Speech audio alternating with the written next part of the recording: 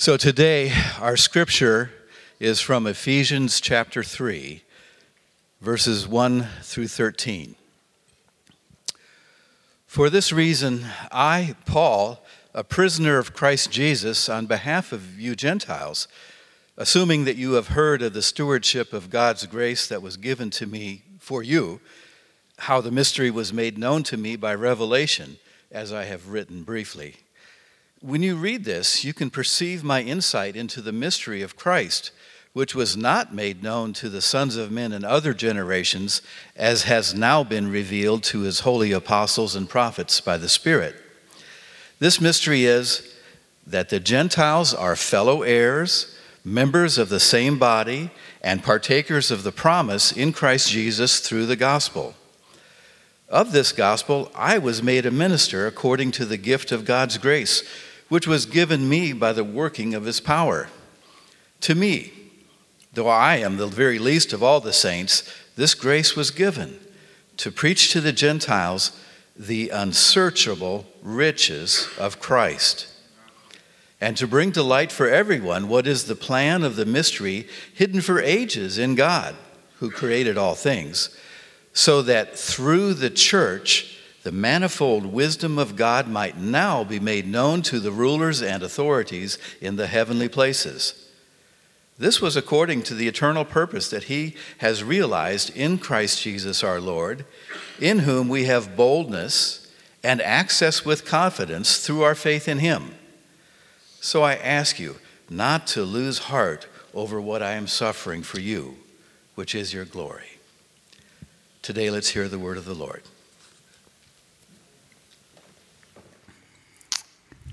I have yet to meet a sports fan who likes the feeling of their team losing. A true sports fan. You know, you can sort of tell the pretenders from the real folks. If, whatever, they lost, big deal. Now you're not a real fan. I mean, maybe if you have no chance of making the playoffs and you're in line for the number one draft pick, you might stomach a loss, but it never feels good to lose, at least in my book, whether you're playing the game or watching the game. And I think that same principle holds true in other areas of life, you know? Who wants their candidate to lose an election?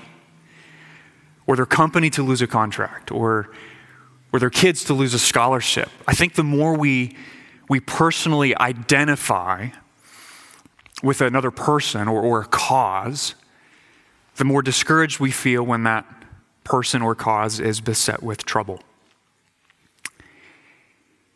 And I've noticed that as Christians, we can feel exactly the same way about the cause of Christ in the world today. Let me explain what I mean by that. You watch the news, or you scroll through social media, or turn on the radio, and before too long, quickly despair, frankly. Lord, it feels like you're losing ground here on planet Earth. Holiness is outmoded. Your people are derided. Wickedness is celebrated. Justice is denied. Maybe it's not just a news thing, though. It's even more personal. The kids that you raised to fear God seem to want nothing to do with him.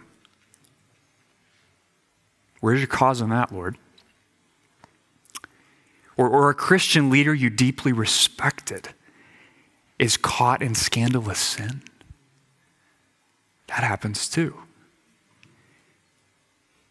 And you put all that together, and it can feel all kinds of different points in our life as believers that the trajectory of God and his cause is anything but onward and upward. You know the feeling? Not a genius, but this doesn't look like onward and upward. And friends, the church in Ephesus could relate to that feeling. Because when they received this letter from the Apostle Paul, their founding pastor, Paul, was imprisoned in Rome for a crime he did not commit. He couldn't travel to visit or strengthen the churches he planted. And there was a good chance that Paul, who, if you're not familiar with him, authored majority of the New Testament, was about to be murdered by the Emperor Nero. So you can just imagine the sense of discouragement that the Ephesians would have been feeling. And all the more so because they lived in a city that was renowned for pagan idolatry and the practice of the black arts. And so one of the primary reasons Paul wrote, not just Ephesians as a whole, but this section in particular, if you look at verse 13, was to help them not lose heart over what he was suffering. And so to do that, to help them not lose heart in the face of all those troubles around them and within them, he takes them back to the basics in these verses. Very deliberately and carefully, he's a good pastor, he turns their gaze away from what the world is doing and back onto the bigger story God is writing in the universe. That's what he does here. And I think we need the same medicine, friends. In our own day and age, we need to fix our eyes on what God is doing in the world and our role in his glorious mission. Because make no mistake, God is doing something magnificent right now, even in the darkness. And here's what I want you to know this morning, remember today. What God's doing, even in the darkness right now, has everything to do with the local church. There's something magnificent going on in the world right now. And it's not featured on the news. And it takes place in darkness. And it has everything to do with the church. And I'm not talking about the church, in case that's a newer word for you, in a strictly a universal sense, okay? The spiritual body of all believers in all places at all times. I'm talking about the local church. Okay, what do I mean by that? An identifiable assembly of Christians who have covenanted together to uphold the right preaching of God's word, the right administration of the sacraments, and the right practice of church discipline for God's glory and their good. Talking about the body of believers in Ephesus, okay, in AD 62, when they got this letter. I'm also talking about us, Kingsway. And so if you're a member of our church, I want you to just pause for a moment and look around the room. Okay? Don't be weird about it. But look around the room. We can't see all of our faces, these mask things. Side note, I fear that some of you that I've only ever known and met with a mask on one day when we're singing together and we don't have them on anymore. May it happen, Lord Jesus. I'll look at you and think, are you new here? I've never met you. But of the faces you can see, think about this, okay? This room is full of people who are like you and unlike you. Different stories, different languages, different jobs, different experiences. And when you look at all that, you look around a room like this, be honest, what do you see, friend? Do you see something that is eminently ordinary? Or do you see the most vivid display of God's glory on planet Earth? Because no matter how dark the hour or fierce the opposition, God will not fail to glorify his name through the countercultural institution of the organized local church. Period. The church, here's the point of this whole passage and really the sermon this morning. The church is the centerpiece of God's mission strategy on planet Earth. It's the centerpiece. And Paul gives us two big reasons in this passage that we know that's true. Let's look at those together. First, point number one, we know the church is the centerpiece of God's mission strategy, even in the darkness, because God reveals the mystery of the gospel to form a people. Verses 1 to 7. So let's follow what he's doing here, because like typical Paul, he's on the move, even in his writing. All right, so in verse 2, Paul breaks off the prayer that he began in verse 1 to recount for the Ephesians a stewardship that God has entrusted to him. What's a stewardship? Well, it's a responsibility, an obligation, a charge, to care for something or someone on another person's behalf. And in Paul's case, God had entrusted him, his stewardship was a message of grace, which is simply a word that refers to God's unmerited favor. It was Paul's job to receive that message, to guard that message, and to declare that message for the good of men and women like us in the city of Ephesus. And notice Paul doesn't immediately cut to the chase and just spit out what the message is. He's kind of like a pilot just orbiting the runway. He mentions the message, refers to the mystery, but it doesn't tell us exactly what it is yet. And he does that to lay some groundwork for why the message is worthy of our trust in the first place. What does he say? It's a mystery, look at verse 3, made known to Paul by revelation. What's that mean? He didn't invent this message. He didn't create this message. It wasn't a product of his own mind or imagination or some bad Chinese he ate the night before. It was something God gave to him or revealed to him. And until recently, he says, at the time of writing this, it had been a mystery. Not because before it didn't make sense or was impossible to understand, but in the sense that the full content and implications of the message had not yet been, up until this point, fully understood.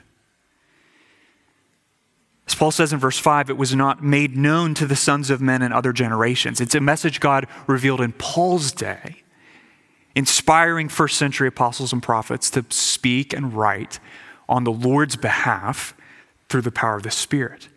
And apparently it's also something, verses 3 and 4, that Paul told the Ephesians about before, a matter of which he had written briefly, whether in a prior communication or I think more likely in the earlier chapters of the same letter. He doesn't ask them, notice, to believe the message with blind faith or to just take his word for it. He encourages them, look at verse 4, to what? To read this, to study it, to experience its self-authenticating character that they might what? Perceive or see or realize for themselves that Paul's words are God's words.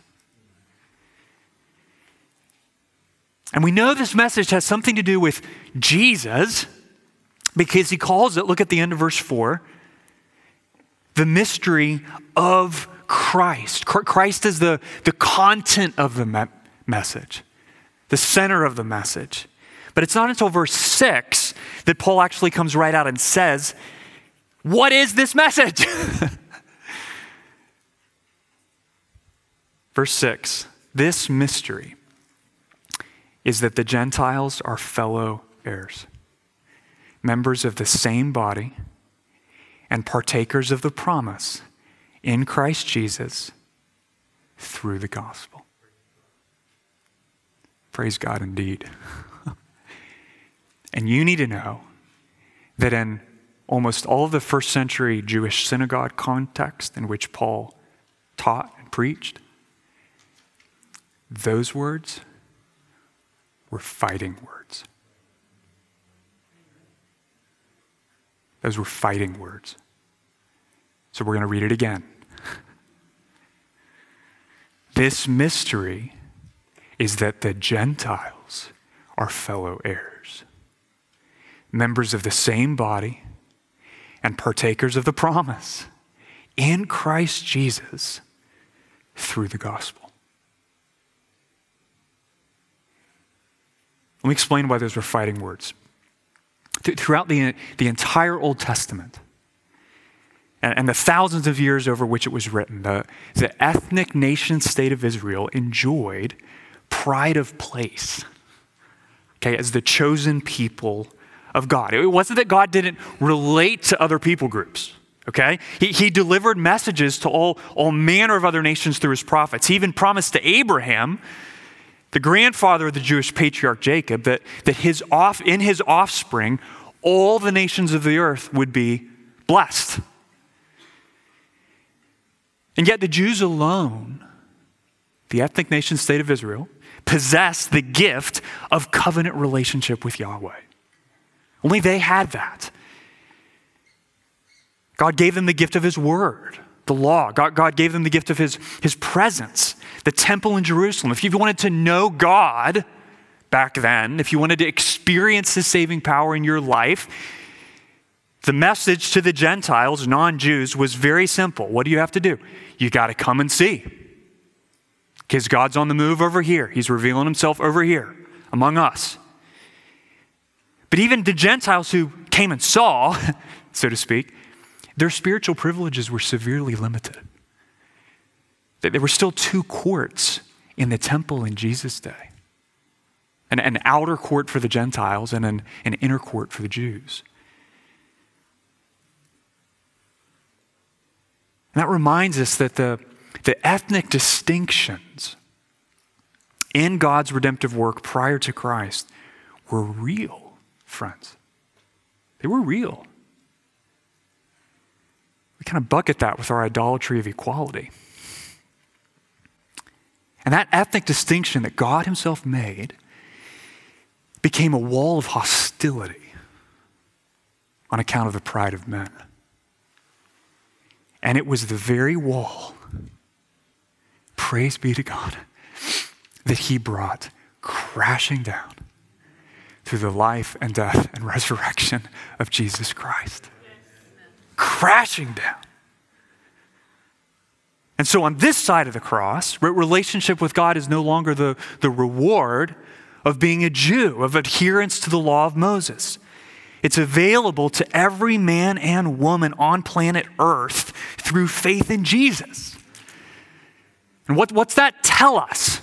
Okay, because that's what the Bible means by the gospel. Right? That's another Christian word that just gets thrown around. What's the gospel? Well, the gospel says that all of us have broken God's law. Jew and Gentile alike. We deserve nothing but judgment on account of our sin. And the good news of the gospel is that Jesus bore the guilt of our sin in our place. He died so that all who trust in him as their Savior wouldn't have to die. And now through faith in Jesus, faith alone, Jew and Gentile, in black and white, and rich and poor, and young and old, and those who speak English, y los que hablan español, are reconciled to God. And in being reconciled to God, reconciled to one another. That's the gospel. It is the good news of reconciliation in two directions. Vertically with God, from whom we have been estranged on account of our sin, and horizontally with one another, from whom we have been divided and distanced on account of the same sin. As Paul rejoiced in Ephesians 2 verse 15, God has created in Christ what? One new man in place of the two, so making peace. And now, look back over chapter 3, back to verse 6. We are, because honestly, most of you look like Gentiles. We are fellow heirs. What's that? Mutual recipients of the blessings of salvation as adopted sons and daughters of God. And we're what? We're members of the same body. Christian, what's that? We're spiritually connected to one another through our union with Christ. And we're what? Partakers of the promise. What's that? We're sharing alike in the gift of the indwelling Holy Spirit, which is God's down payment on the spiritual inheritance waiting for every Christian in heaven. And the implications of all that, okay, for the work of Christian missions are massive. So let me point out two of them, all right? First, that says God's work in the world today isn't limited to a single nation. What's God doing? He's drawing men and women to himself from every tribe and tongue, which is why we should be earnestly committed to seeing the gospel advance among every tribe and tongue. Because as long as there's a place on planet Earth, friends, where Christ Jesus has yet to be named, we have work to do. And when we urge a man in Bolivia or a woman in Thailand to bow their knee to King Jesus, listen, we are not adopting an attitude of cultural superiority or promoting a sinister species of white colonialism. We are contending for the redemptive mission of God. That's what we're doing. Which, by the way, is why we're passionately committed to being a multi-generational, multi-ethnic church here in Midlothian. It's not just because that's get you cultural props. It's because it's the plan of God himself. Here's the second implication. God's work in the world today does not consist, please hear this, of drawing men and women to himself as isolated individuals. This is a whole nother sermon. Through the power of the gospel, what God is forging is called a people for his own possession. The saving purposes of God, think of it this way, they're fundamentally corporate. That there's nothing individual about fellow heirs. Notice that. Members of the same body or partakers of the promise. So here's the implication for missions, okay? We need to think less in terms of whether someone has a personal relationship with Jesus and more about whether they have been added to the visible body of Christ. And yes, I'm ruffling some feathers with that. But that's what Paul's saying here. We need to stop divorcing faith in Jesus from membership in the local church as if it were even possible to be united to the head, to Christ, without also being united to the body, the church. And if all our busy missions efforts are winning professing converts, but not resulting in faithful church members, something is terribly wrong. Why? Because God, look at verse 9, verse 6, stay there. Because God has revealed the mystery of the gospel to form a people, friends. A people. A body. That's the first reason the church is the centerpiece of God's mission strategy. Okay? God has revealed the mystery of the gospel, not just to kind of connect you and Jesus. Have fun. No, it's bigger than that. It's this. It's to form a people. Here's the second reason why the church is the centerpiece of God's mission strategy. Point 2, God declares the glory of the gospel through his people. Okay, what was point 1? God reveals the mystery of the gospel to form a people. That's true, verses 1 to 7. And, verses 8 to 13, God declares the glory of the gospel through his people. So at the transition point, verses 7 to 8, Paul's marveling. I mean, he's just in awe. And let's follow him here, okay? At the kindness of God in taking a man who was hell-bent on destroying God's people and making him a man who was devoted to building up God's people. It's like, how did that happen? It was grace. Paul never got over the mercy of God. And where should you, friend, if you're a Christian? Would you, be honest, would you take your worst human enemy? Yeah, think about a name, okay? Would you take that person and adopt them as your very own child and enlist them in your family business? I think not. That's precisely what God has done in the gospel. You might not be a minister in the sense of being called to a pastoral office like Paul, but hear me. If you're a Christian, if you've been following Jesus for 2 minutes, all right, God has commissioned you as an ambassador of Christ.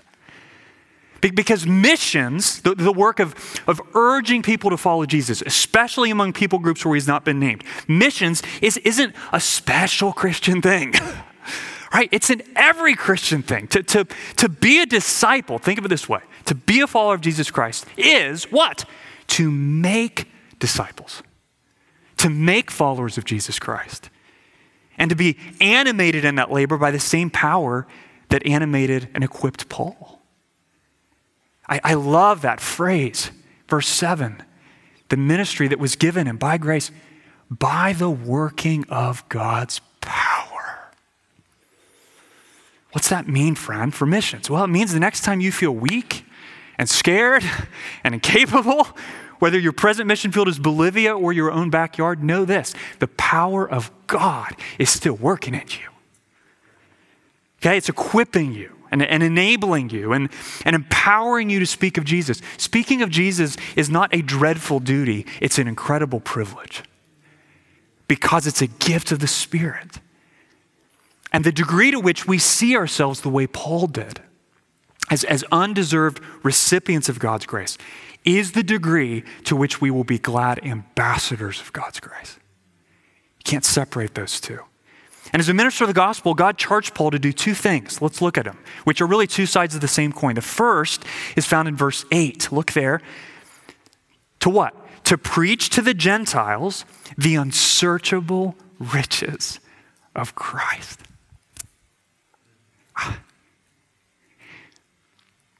I have been thinking about that most of this week.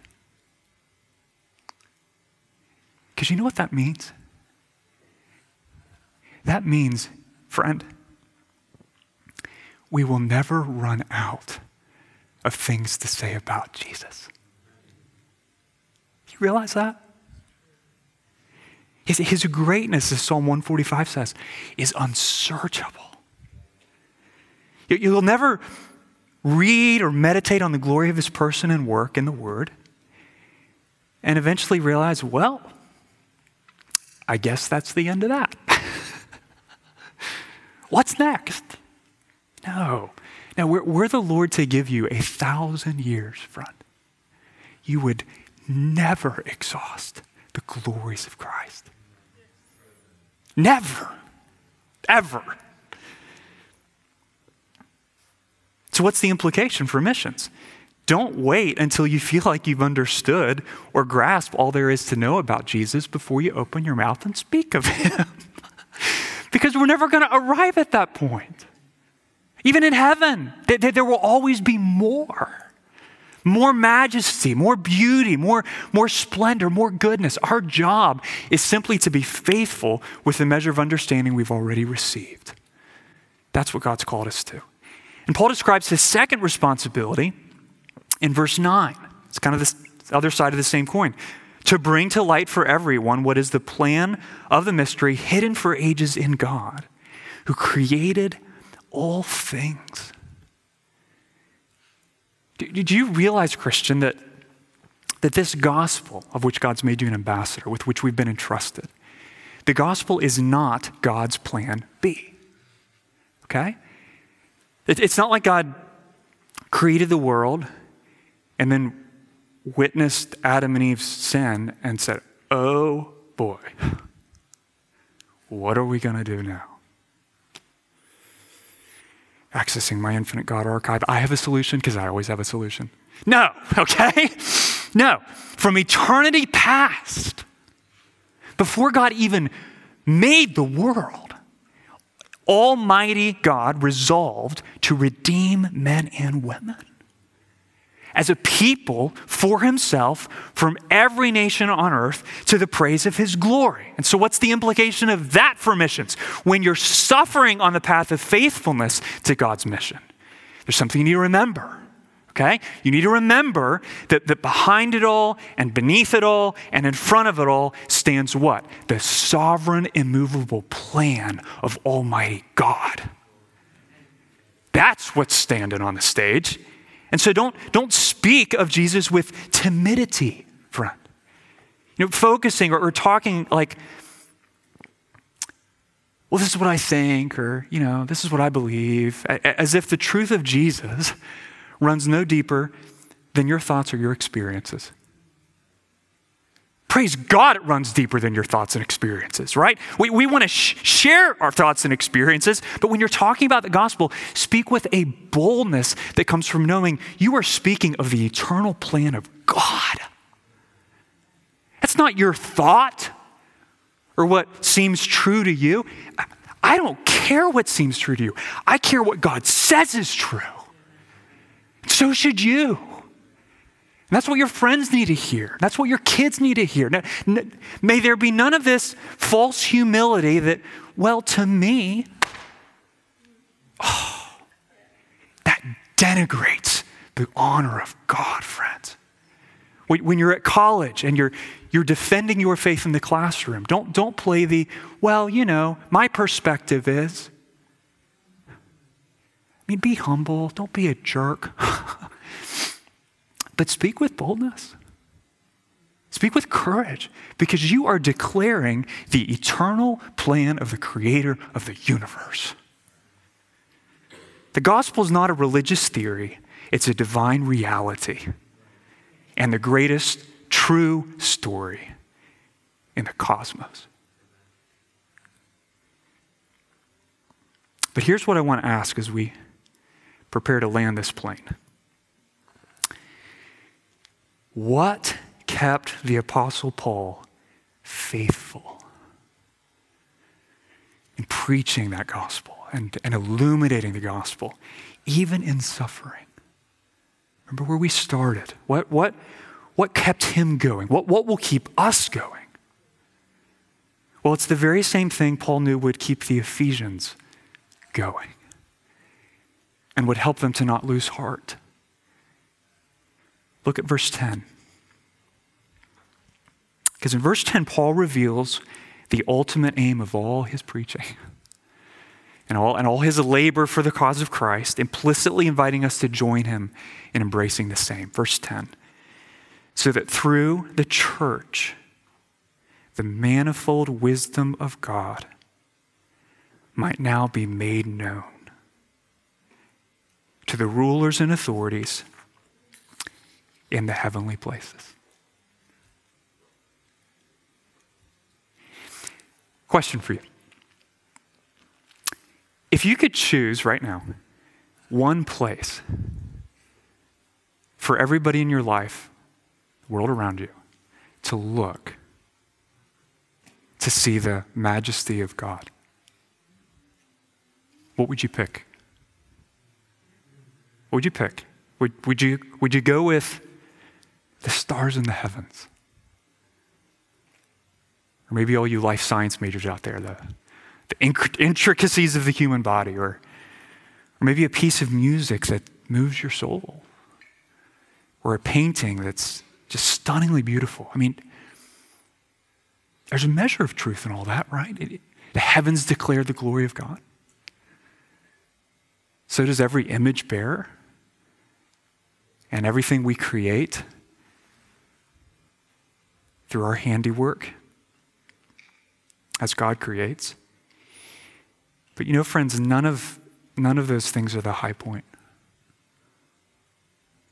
When God wanted to show the world the full spectrum of his perfections, the utter magnificence of his wisdom.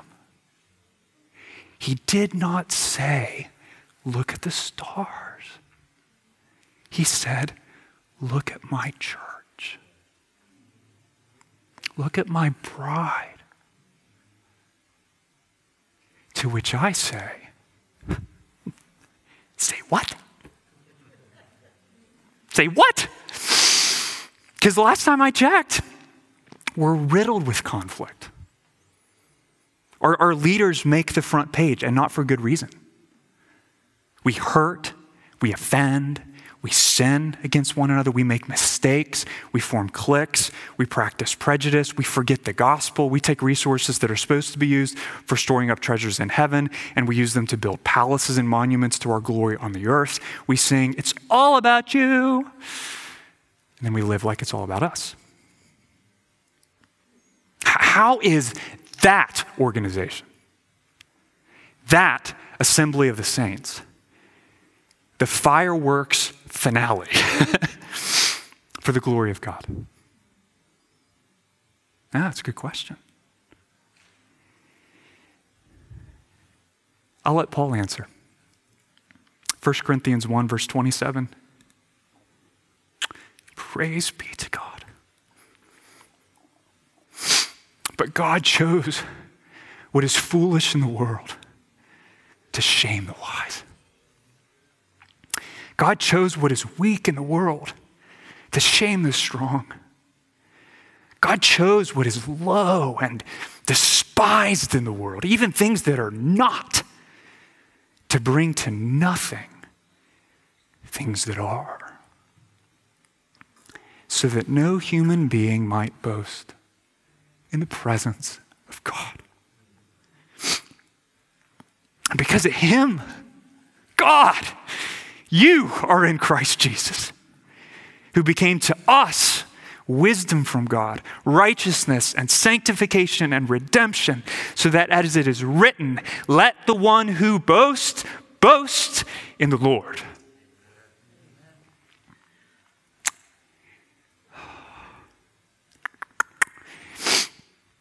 Friends, we are not God's chosen display of his glory on earth because we are strong or wise, but because we are foolish and weak. Put that on your "so come to my church" bumper sticker. Welcome to Kingsway. We're foolish and weak. I'd be horrible in marketing. Why do I say that? Because it's through our weakness and our frailty and our hypocrisy and on our ineptitude that our Redeemer King shows the world just how strong and kind he really is. You know? As the Lord reminded Paul in 2 Corinthians 12:9, my power is made perfect in weakness. But why? Because God's jealous for his glory. He's not interested in making much of you because you're not worth making much of. He's jealous for his honor. He doesn't want the world to look at the church and think, wow, look at those amazing people. He wants the world to look at the church and think, listen, there is no other explanation I can conceive of for the good in their lives apart from the present reality of a God who saves. That's his plan. Which means the organized institution of the church is immeasurably more than a spiritual supply wagon designed to keep Christians trudging along toward heaven. We're not Kingsway. We're a climactic, blood-bought display to every spiritual power in the universe of the supremacy of the glory of God. That is not an overstatement. And that, in closing, has some serious implications, not just for our attitude toward the church as members, but our goals and methods in the work of missions. Okay? If our missions activities, whether we are distributing Bibles or in another continent teaching sustainable farming or 1,000 other things, okay? If our missions activities are what we call missions activities, neither proceed out of the local church or result in the planting and building of a local church, then hear this: we have exchanged God's mission strategy for something of our own making. Because the church has been the centerpiece of God's mission strategy. It remains the centerpiece of God's mission strategy. It will always be the centerpiece of his mission strategy till the day Christ Jesus returns to perfect his spotless bride. That's what you're a part of, Christian, if you're a member of this church.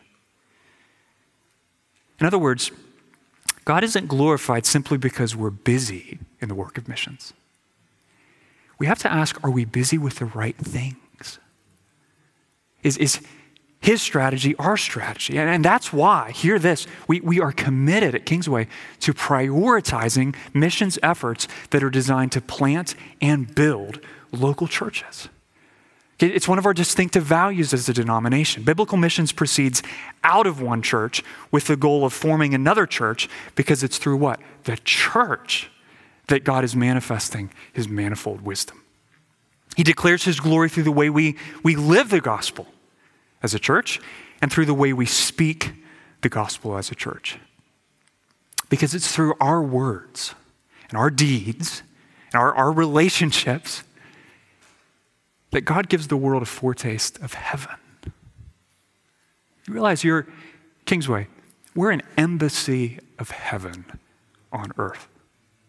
In all our messiness, the pattern and means by which God brings his redemptive work to fulfillment, and a living, breathing testimony to the triumphant power of God.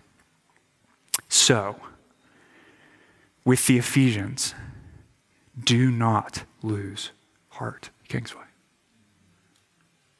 Don't watch the news and lose heart. Don't feel the pain of conflict with a fellow church member and lose heart. Don't watch a global pandemic seem to halt what our missionary partners are able to do, or a trial in their family seem to halt what a missionary partner is able to do. Don't see that and lose heart. Why not? Because even when we suffer, and even when our reputation in the eyes of men takes a hit, and even when we look weak and look foolish, because we are weak and we are foolish, this we know, Kingsway. We are the centerpiece of God's mission strategy on planet Earth. And that's not a truth that touts our greatness, obviously. But it is a truth that should guard you and make you very careful how you speak of God's bride, how you relate to one another, and how we serve each other, and whether we're faithful to share the gospel with the people around us. We rest in knowing the bride of Christ will not fail to magnify the glory of Christ. And because of that, we devote our life, Christian, to serving and supporting and planting and building the magnificence that is the local church. Let's pray.